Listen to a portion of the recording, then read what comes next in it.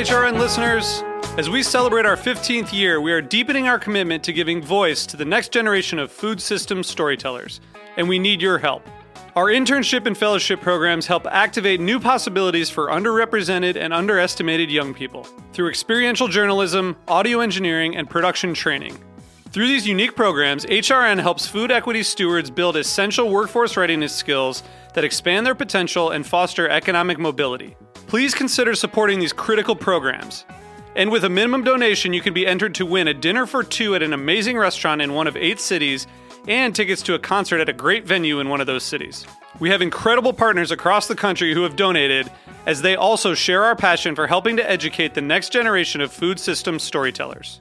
Check out heritageradionetwork.org/15 to donate and enter to win today.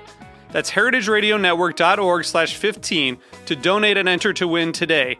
And make sure you donate before March 31st. Thank you. This episode is brought to you by PASA Sustainable Agriculture. Learn more about PASA's 2021 virtual conference at pasafarming.org/conference.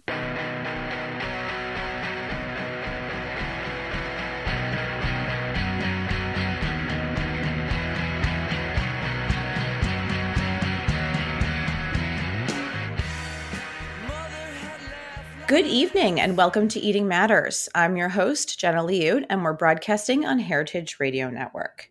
About 80 billion pounds of food is discarded in the U.S. each year, including 20 million tons of produce that never leave the farm, simply because they're not pretty enough for grocery store shelves or restaurant dishes. One new startup in particular, Matriark Foods, is working to address that portion of the waste stream by upcycling these vegetables into food products. Matriark was founded in 2018 by Anna Hammond, who's joining me on the line this evening to tell us more about the company, including how she got her start, its social and environmental impact, and her future plans for the business. Anna, welcome to the show. Hi, Jenna. Glad to be here. Okay, so I provided the briefest of descriptions about the company. Can you give us more of a sense of, more of an overview and what product problems you're working to solve and how? Yeah, so before I launched Matriark, I built a healthy eating program for youth and families living in public housing in New York City and in upstate New York and Columbia County as the executive director for the Sylvia Center. And part of that program involved brokering relationships between firms upstate and the community centers to get healthier food into our classes. And so I was extremely exposed to not only the dearth of healthy food available to people who need it most, but also this incredible excess of farm produce, both, from natural reasons of basic farm production, as well as, off-spec and surplus that is generated on farms. And so in order to solve that, I just thought we got to do something about food waste and hunger and put those two things together to launch Matriark. So we're basically have two main value propositions. One is to stop food from being wasted, and the other is to get healthy food to young people and elders in our society who don't have access necessarily. And can you give us a size of the problem in terms of maybe volume? Like, what is the overall vegetable supply being sent to landfill in the U.S. today, and how big? We know food insecurity rates have spiked recently, but can you kind of help anchor the size of the problem for us? Yeah, well, it's the size is massive. Food waste dramatically increases global warming, 10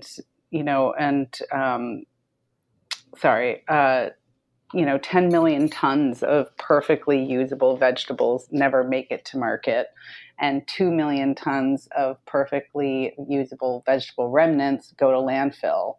At the same time, there are 13 million children in the United States who are food insecure, and 117 million people who have a diet-related illness.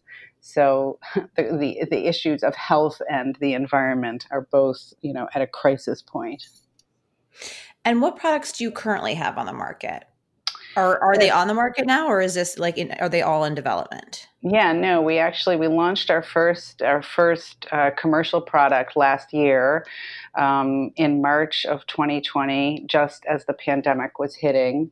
And I suppose an important piece, another important piece of our business is that our real focus is food service. So schools, hospitals, food banks, and other places where communities are fed on a large scale every day.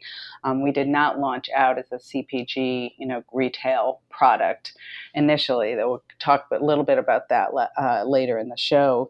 But our first product on the market is a vegetable broth concentrate, and it's a concentrate that's made with vegetable remnants. And we have two sizes. One is a food service carton that makes about 3 gallons of healthy broth, and the other is a new retail size that makes about 3 quarts. And then we have 3 other products currently in development and a pilot program with a national vegetable company in the works as well. Wow. Okay. So a lot going on in a very short period of time. A lot going on, just like every startup. Yeah. Yeah, absolutely. And why food service? Well, I just wanted to be able to divert as much waste as possible, as quickly as possible, and also to get healthy food to as many people as possible, also as quickly as possible. And, in food service, you can have a school that's serving 3,000 meals a day, or, a university that's serving 30,000 meals a day, or hospital, a small hospital might be doing, 500 to 600 depending. So sales are in pallets as opposed to individual cartons or cases. And of course that means that, the production, the diversion of waste from landfill, matches those numbers as well. So where a case of our product diverts 10 pounds of vegetables from landfill, a pallet diverts 1,500 pounds. So it was really a scale decision. Mm-hmm. And also because, food service is just a place where 50% of meals in this country are eaten by a largely captive audience, and with budgets often that are very tight. And so we felt that if we could crack that one at scale, we really could make an enormous impact, not only on the environment, but on people's health. And that's turned out to be, a very good and winning decision that we made early on. So when you say food service, this is sometimes I think for food service, I think restaurants. Yeah. Restaurants are part of food service for sure. Our focus is institutional food service. Okay. Right now. Yeah. Got it. So, when in a captive audience, hospitals, schools, correctional facilities, those kinds of elder care. Yeah. Elder care. I'm wondering how tricky the business model is with regard to your profit margins, since you're targeting institutional foods as one sales channel where I imagine there's a lot of pressure to keep your prices incredibly low. Yeah, it's, our margins are actually pretty good. And part of that is the scale at which we were able to really launch out with, which is somewhat unusual, for a beginning business. But also, the bigger the accounts, the more you're selling at once, the better the possibility for a viable business proposition. So if you're starting out just selling, 30 cases here and there, it's much harder to kind of get to profitability than if you're selling, 10,000 cases at a shot. So there's that, but also, our goal here always is to be incredibly affordable product, and we have blended margins. So we have certain accounts, retail accounts now that we didn't expect to go in that direction, but that was a pivot during COVID, which allow us to sell to food banks at a lower cost. Wonderful. That was one of my next questions. So you're already on top of it. Okay. Well, let's talk about COVID for a minute. It's so fun. It's just the best.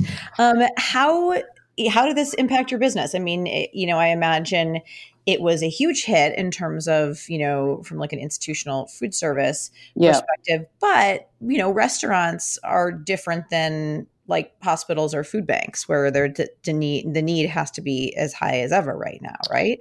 Yeah, I mean, COVID decimated food service, as we all know, and the restaurant industry. And we launched out in March of last year. So just as just as COVID was hitting and shutting everything down, not, obviously not hospitals, but universities and colleges and schools.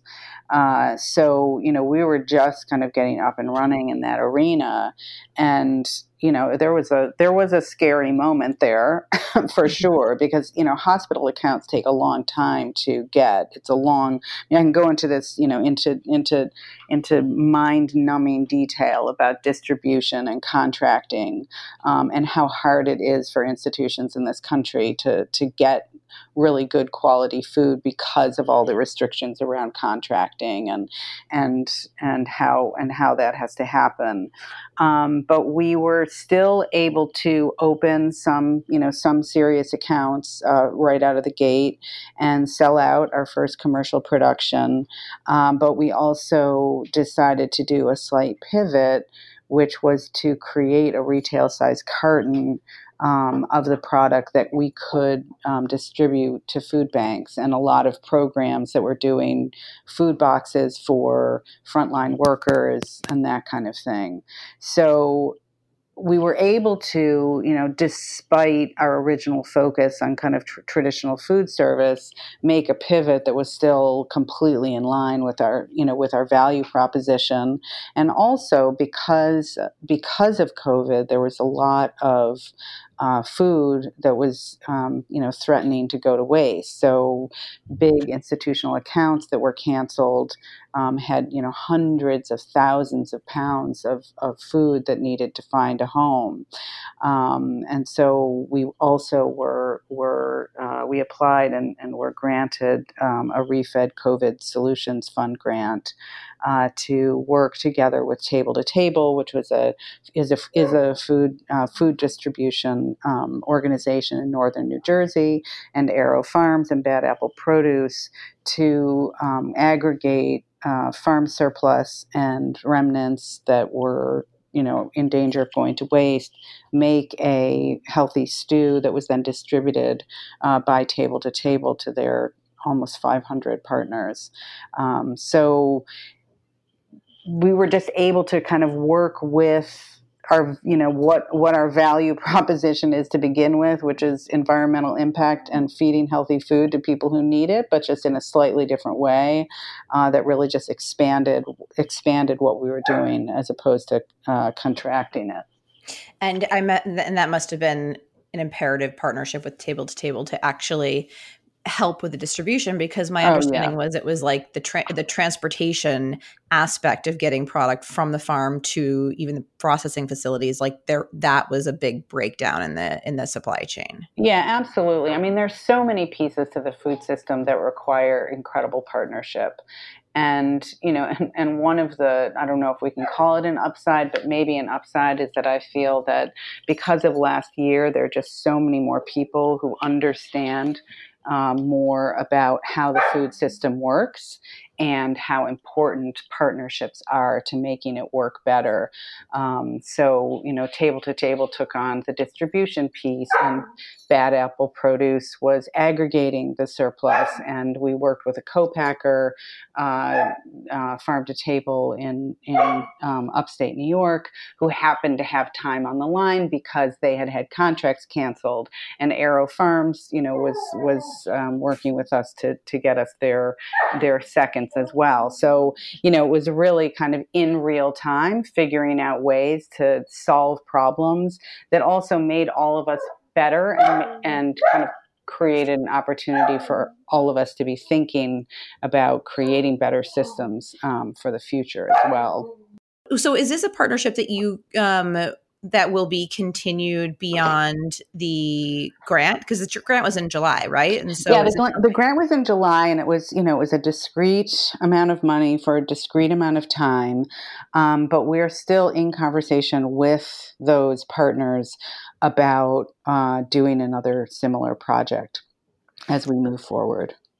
And was labor a challenge during this time period? And even throughout, over the past year or so, have you had trouble either, processing or whatnot because of a shortage of workers? Or is it they're essential workers? They're essential workers. We work with an amazing co-packer, and they had some struggles during COVID that some had to do with people in the factory who had to stay home because they'd been exposed, and so they were only able to run one shift a day instead of 3 shifts, and the demand on co-packers during COVID has just been insane because of the higher demand for retail products. Yeah.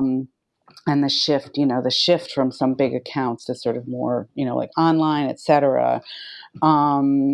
But we did not encounter labor issues. It was really more that, that the co-packer we work with, for example, was installing new equipment. And so the people who do the installation couldn't get to the factory. And so there were those kinds of delays around production that were a challenge. Yeah. And that's something that really, we need more of in this country, is more nimble food processing, because our food system, as you know, is really set up for big production, and big production is not necessarily resilient.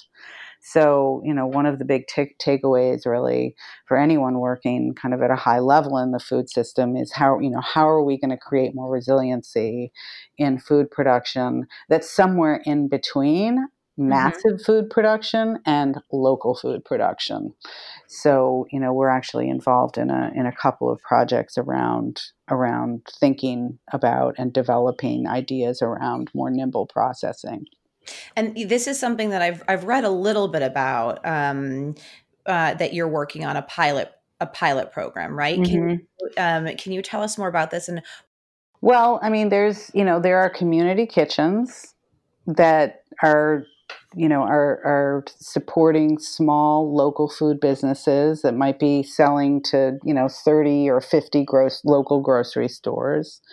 And then there are, a few kind of mid to large size processing facilities that might do like, tomato sauce in glass, pickles, that kind of thing, that have like a number of different accounts, really sort of mid-sized co-packers.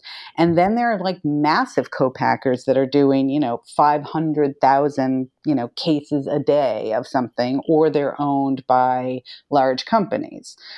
So, large companies that own the means of production. So there really are not many facilities where a mid to large scale food business can start to produce commercially. So that's one issue.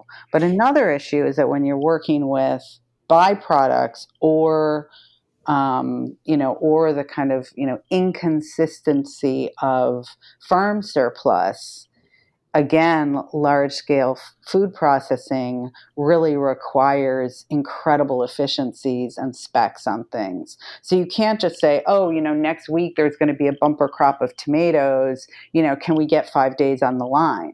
Mm-hmm. And so we're working with an architecture group that we've been working with for about a year and a half, kind of ideating on what would it look like to create a facility that could be adaptable to upticks in different kinds of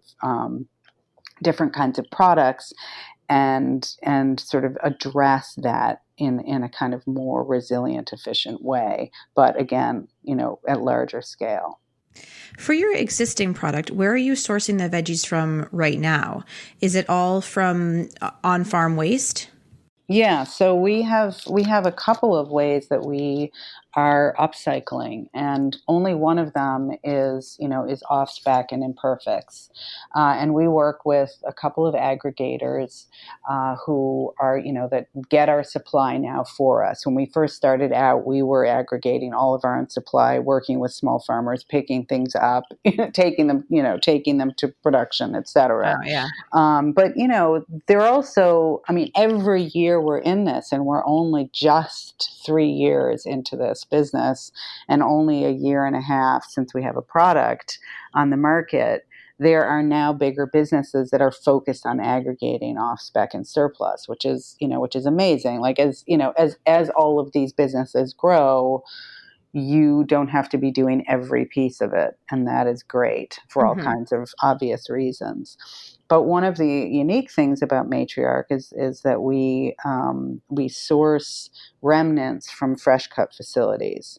So there are fresh cut facilities in every big urban area in this country that make, all the carrot sticks and all the cut fruit that you see in delis and bodegas and grocery stores, and the grocery stores that don't have their own commissary kitchens, for example. And every one of those facilities generates hundreds of thousands of usable vegetable and fruit remnants every week. So we created a relationship with a couple of large fresh cut facilities, really like the old way, like calling them up, finding the right person to talk to and saying, what are you doing with your vegetable remnants? What are you doing with your fruit remnants? How are you, how much money a year are you spending? We have this idea to develop a product using these remnants. Would you be interested in talking with us? And I have to say, the response has been incredible. And I yes, I am a very persuasive person, but it also is. You're like, I'm really good at my job. I'm really good at my job. I am really good at my job, and people like me too. But it makes sense because from a business point of view, these companies are hauling these remnants to compost in some cases, sometimes for animal feed, sometimes for landfill. No one wants to be saying landfill, but there's a lot going to landfill. Yeah, and that costs money. So, they're spending $200,000 to $500,000 a year carting 300,000 pounds of fruit and vegetable remnants every week out of their facilities. And so if they can make some money back on product that they've already bought, and this is vegetable product that has been grown, harvested, cleaned, transported, cleaned again, lightly processed. So the system for it to be a high quality product is there.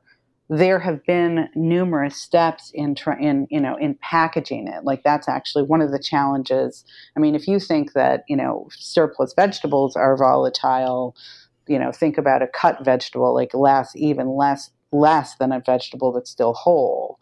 But we have just been able to work with a couple of amazing companies that really believe in what we're doing and simultaneously see the business benefit for them, and also now realize that their customers want to be, buying from companies that are doing good for the environment.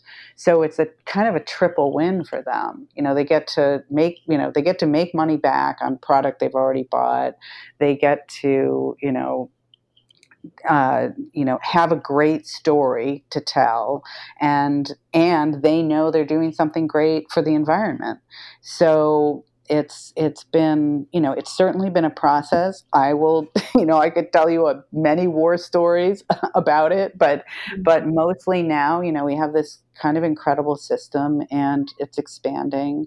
And the vegetable concentrate is mostly remnants that we use.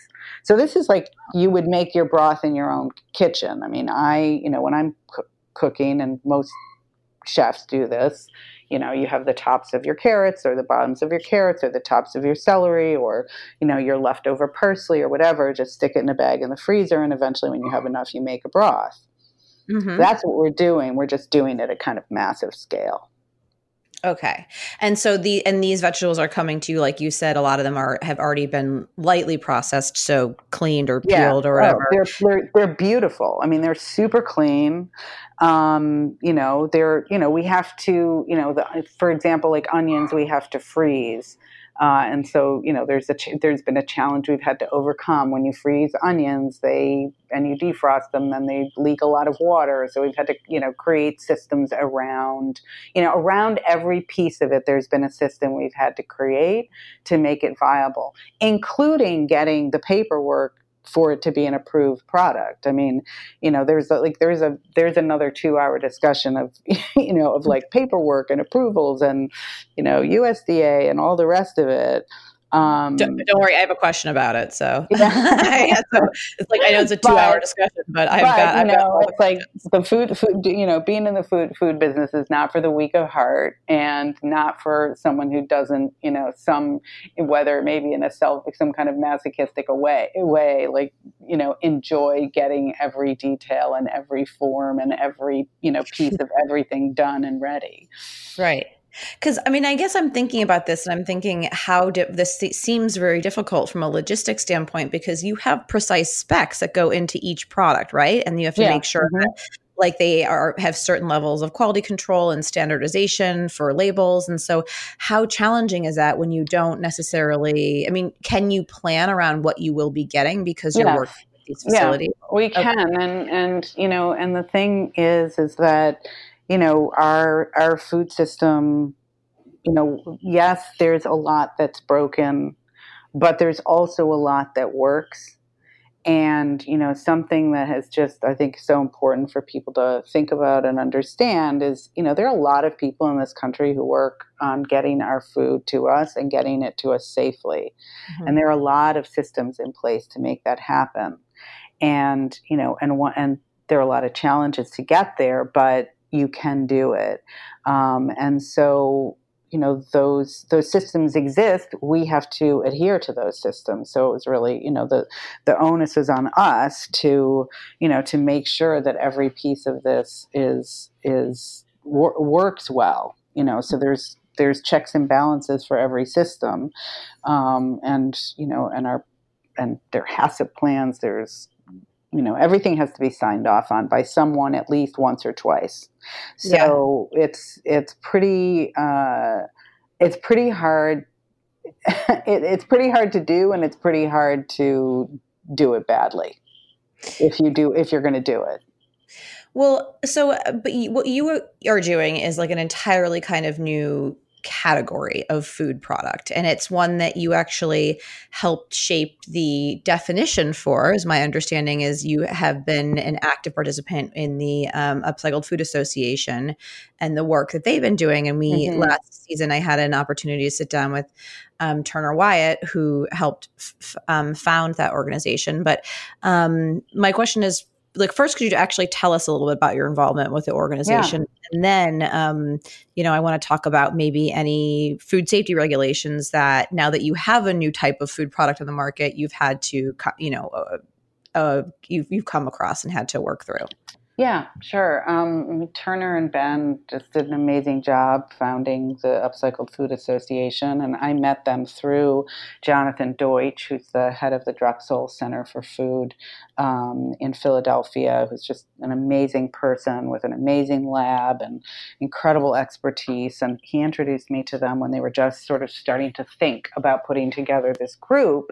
And at the time, there was kind of a core. There were a couple of core businesses. Renewal Mill in California, Regrained also in California, Netzro out of Philadelphia, and Barnana, and Matriark. And so, he sort of talked to all of us, and I guess we gave him our thoughts about an association. And also, I think we all saw that there was an enormous opportunity, and that the consumer was really starting to look at the environment as an important piece of what they wanted in their food, in terms of like a positive impact. And so I was not a founding board member. I was a founding member. There were 9 of us, and the board was the board was about four or five of that group I just mentioned, and they just worked insanely and tirelessly to put together this incredibly complex certification process that's just been approved.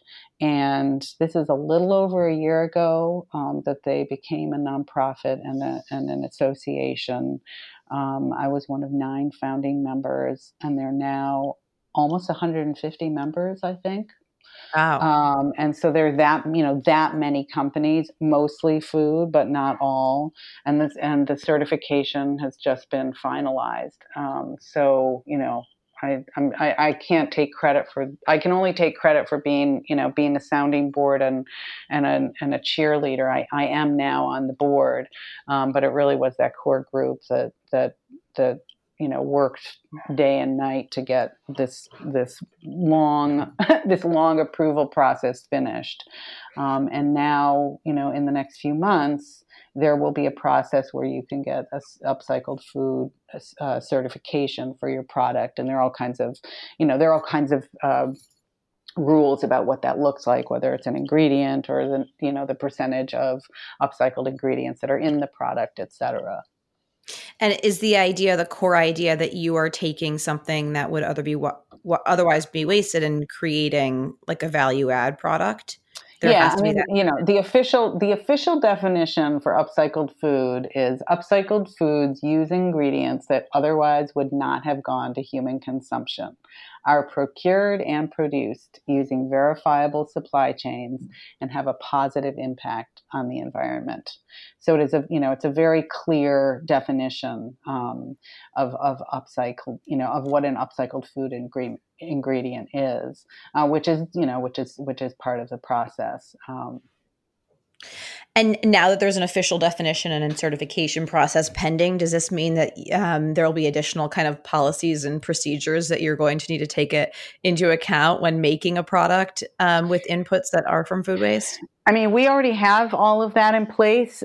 So, I think, part of what went into this was the number of companies that were already doing this weighed in heavily on how are we sourcing? What did that look like? How, what's our verification, et cetera. So I think for us, at least, that's not going to be a heavy lift. For a new company, they might look at it and be like, oh, whoa. But at the same time, it's really verifying what you're doing, and it'll be good for everyone. I mean, rules are good. Rules are good for breaking sometimes, but also rules are good for following, especially when it comes to, food safety and really, doing what you say you're doing, particularly with regard to the environment. Yeah. I mean, I personally am somebody who works in the, private sector startup space who's like a big fan of regulation. And I feel like you don't find that combination very often, but yeah, right. I'm both of those, of those things. What has the learning curve been in terms of your experience? You said at the top that you worked for a very long time in the nonprofit sector. Mm-hmm. How different has your experience been in this transition to the startup sector? Yeah, it's such an interesting question that I do get asked a lot, and I think about a lot because, my kids are all like, "Why didn't you start a business before? It's like going so well." And 20 years ago, when I entered the workforce, there was no such thing as a social impact business. I mean, you were either like hardcore business, 10x return, or you were a nonprofit. Like there was not the combination. And for me, I just was interested in interested in doing good for the world much more than I was interested in making money. But after many years in the nonprofit world and, also sort of in the corporate nonprofit world, I worked for big museums and big organizations. I just saw the need for sustainability and fundraising, is not a sustainable way to keep something going necessarily, philanthropy. because you're just always dependent on, on the largesse of other people, as opposed to it being, as opposed to your sustainability being somewhat, being transactional. And that is not a diss at all on nonprofits. I mean, I'm a big fan of many nonprofits, and it's an important part of our society at all levels. But what I brought to the business world was this intimate understanding of how to be lean, how to raise money, how to build a program from the ground up that was going to last, whether the funding was there or not, and those skills just, created the conditions for success, really, I think. And also, we are authentic. I mean, we come, both of us, my business partner and I. My business partner spent much more time in the for-profit world. She was in banking for many years, and business development. But we both believe and have built the business around, a sustainable notion for the public good and a viable business plan. So it doesn't feel that different from what I did before, except that, it's a cash transaction. We're going to take a really quick commercial break right here to hear a word from our sponsors, but we will be right back, so stay tuned. This episode is brought to you by PASA Sustainable Agriculture, cultivating environmentally sound, economically viable, and community-focused farms and food systems. PASA Sustainable Agriculture's annual conference is one of the largest gatherings of sustainable farmers, food system professionals, and changemakers in the nation. The 2021 virtual conference takes place January 19th to February 5th. And features more than 90 sessions on topics that include soil health, climate change, crop production, livestock grazing, urban agriculture, community building, food justice, and much, much more. Don't miss keynote speaker Robin Wall-Kimmerer, scientist and author of Braiding Sweetgrass, Indigenous Wisdom, Scientific Knowledge, and the Teachings of Plants. Learn more about PASA Sustainable Agriculture's 2021 virtual conference and register online at pasafarming.org/conference. And we're back on Eating Matters, where today I'm speaking with Anna Hammond, CEO of the new startup Matriark Foods. In terms of funding, there's a lot of money focused on food and ag tech companies, and certainly a lot of companies go to great lengths to try to categorize themselves as such, like we have a website, so we're a food tech company. And there's no doubt that your business model and the way you're making products is innovative, and it's solving for major food systems issues in a very tangible way, correcting for inefficiencies in the supply chain. But has the fact that you're not representing new quote unquote technology been a barrier for you in the fundraising process so far? Yeah, I mean, we are seeking out funding. We're actually in a raise right now. It has not been a barrier. What we're doing makes sense, and it's been really successful so far. And also, what we're doing is changing the way things are made very far upstream. So there's a systems change aspect to what we're doing that people are also very interested in. And because, hunger and health and the environment are all very, very much in the public eye right now, what we're doing also, is very attractive. So, yes, are we looking for more investors? We certainly are. But it has not, what we're doing has not been a barrier in that way. If I were doing this 10 years ago, it'd be a totally different story. But, what we're doing now is incredibly timely. And also, in the last year, the issues of hunger, the issues of health, and the issues of the environment, you would be hard pressed to find any person, in the United States, Europe, Russia, China, who isn't thinking about that. Mm-hmm. And so it's a global issue, and we have, I believe, a systems solution to a global problem. And we need many of those solutions, but we have a very, very clear one.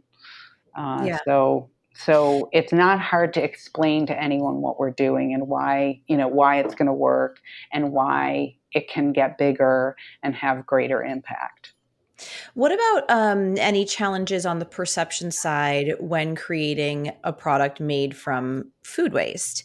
Do you think that most consumers are receptive to this idea? I mean, I think probably, certainly, given the number of organizations that are now involved with the Upcycled Food Association, it seems like. But I'm wondering if you've personally kind of come across any of that pushback. We really haven't. I think that that's partly, most people who are making upcycled products are pretty good explaining what they're doing. Mm-hmm. And it's very clear when you show someone what the byproduct is that you're using. It's not garbage. Right. It's vegetables. It looks like something from your kitchen. It's spent grain. It's very appealing looking. Just the actual thing that we're working with is not disgusting. So there's that. And I think that, it's not hard to explain why putting that into landfill is bad for the environment and why making food out of it is good. I think if there's been any challenge, I think, for us, we sometimes get, sort of blowback about, why are you, making food out of garbage for poor people? That was my next question. And that's one that just is more, it's a simple, it's a simple solve to explain, but it's a very narrow perception to say that, because really what everyone in the upcycled food business is doing is making better use of what already exists to give more people access to different kinds of food and to maximize the use of the natural resources we use to grow our food and to transport our food. But mostly it's very positive. Yeah. Plus, you can also be like, you can go to Whole Foods and buy it someday, hopefully, Well, yeah, it's very quickly kind of entered the mainstream. And also, most people have a grandmother who wouldn't be throwing anything out in the kitchen. And once you just kind of take it to that, story, it's just very easy to understand. There's no one who wants to waste things. Yeah. So I think it's sort of, there was a lot of concern early on that the consumer would be disgusted by the idea, but that has just not proven to be true. Right. And in looking to the future, I'm wondering if you're planning on working with and incorporating animal protein food waste into your product development. Animal byproduct is really interesting. It's not something we're looking at right now. We've been approached by some companies who are dealing with meat bones and things like that. Could we do bone broth? Maybe somewhere down the line, but right now we have our hands full with vegetables, and I think we're gonna stay in that lane for a while. Okay, I would be remiss if I did not talk to you about packaging for a minute, because it has become, over the past year, in my personal professional experience, it's such a huge focus for me. So I'm wondering, you currently package and Tetra Pak for the consumer market, right? Mm-hmm. Yep. And then any other packaging that you use for different products that you have out there? Not right now. When we first started out, we were packaging in plastic buckets and in Sholey bags, which are these kind of soft, kind of metal-y looking bags for food service. And we just, we moved into recart for all kinds of reasons, but especially for environmental reasons, because we could make a concentrate. It's a carton. It's recyclable. You have to take it to a certain kind of facility, and there's some issues around that for sure, because those are mostly in urban environments, not so much rural. But it's still the best product from a recycling point of view. Packaging is fascinating. And I was just, we were just part of this Huhtamaki circular economy program. And there were a couple of companies, that were working on new packaging. One, making packaging out of seaweed, and another making packaging out of wasted grain. And so I think there's a whole new world out there of packaging that's gonna blow up in a good way. In the next couple of years. It's not quite there yet, and certainly in food, it's not there. So right now for us, what we're using is sort of the best option. And it's something we think about all the time, and we get asked about all the time, of course, because if you're making an environmentally sound product, everyone wants it to be 100% environmentally sound. The challenge is that, all the big food packaging companies are dealing with this right now. So, Tetra, Huhtamaki, all of them really trying to find better ways to either use recycled packaging, or find new ways to recycle.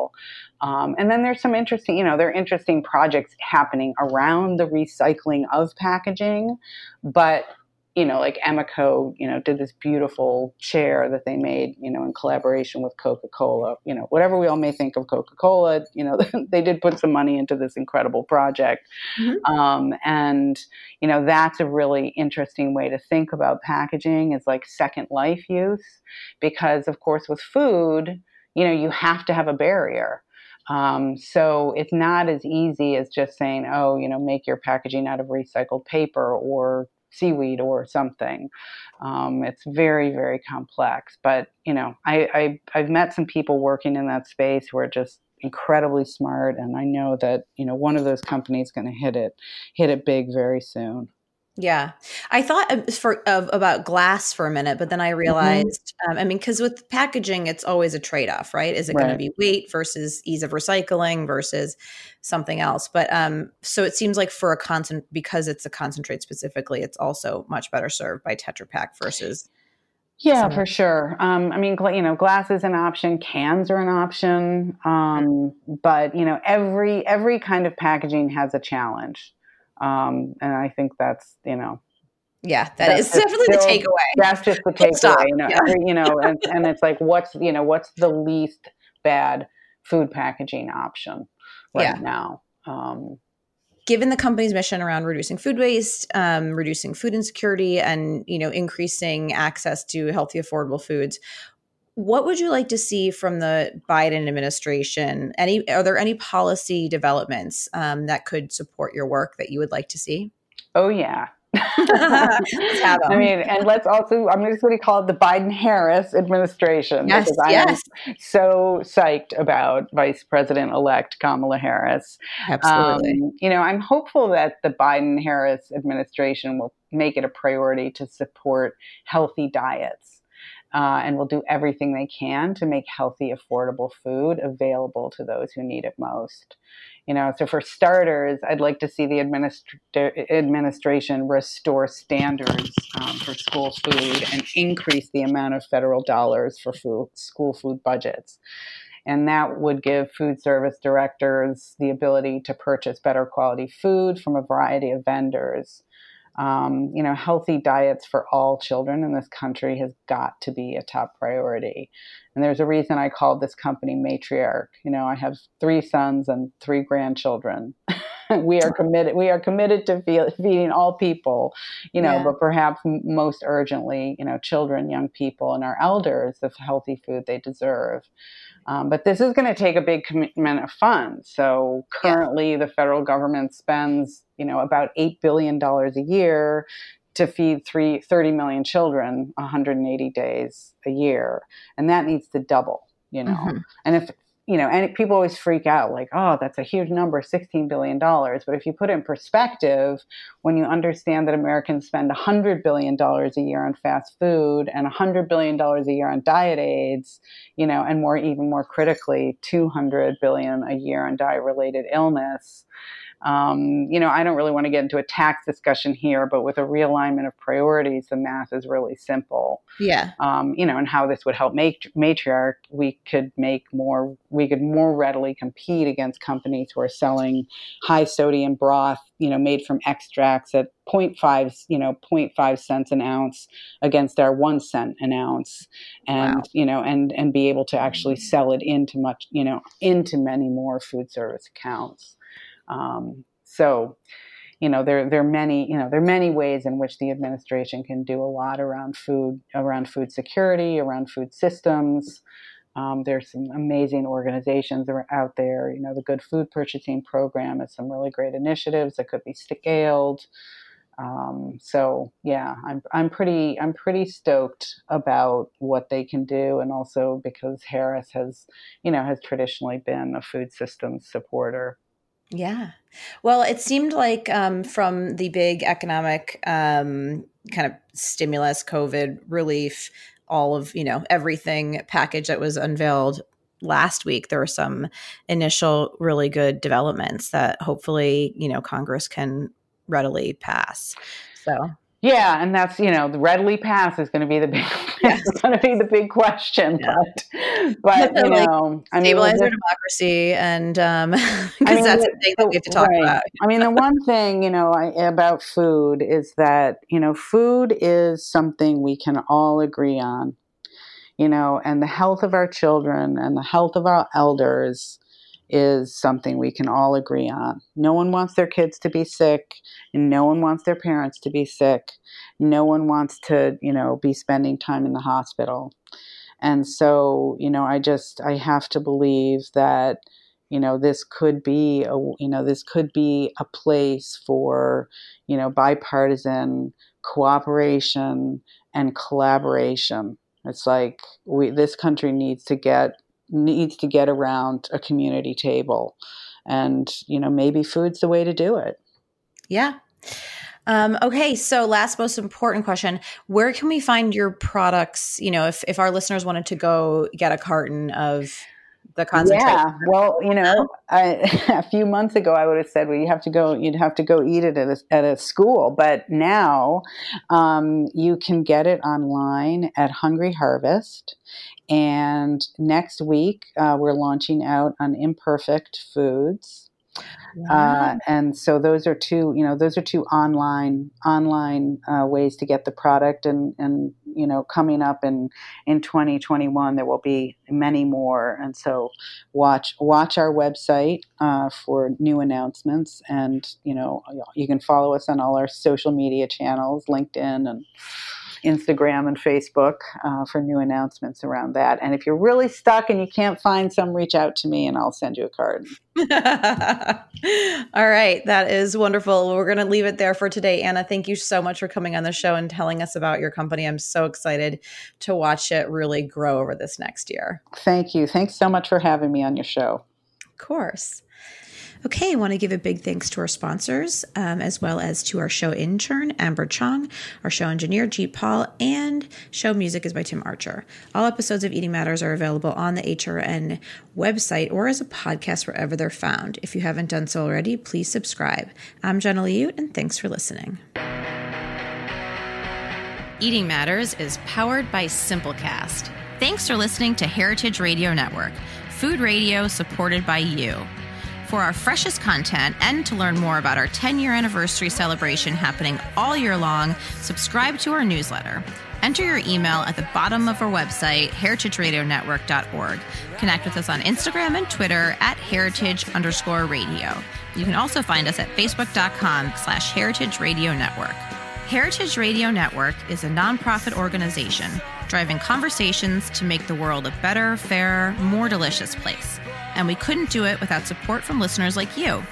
Want to be a part of the food world's most innovative community? Subscribe to the shows you like, tell your friends, and please join the HRN family by becoming a member. Just click on the beating heart at the top right-hand side of our homepage. Thanks for listening.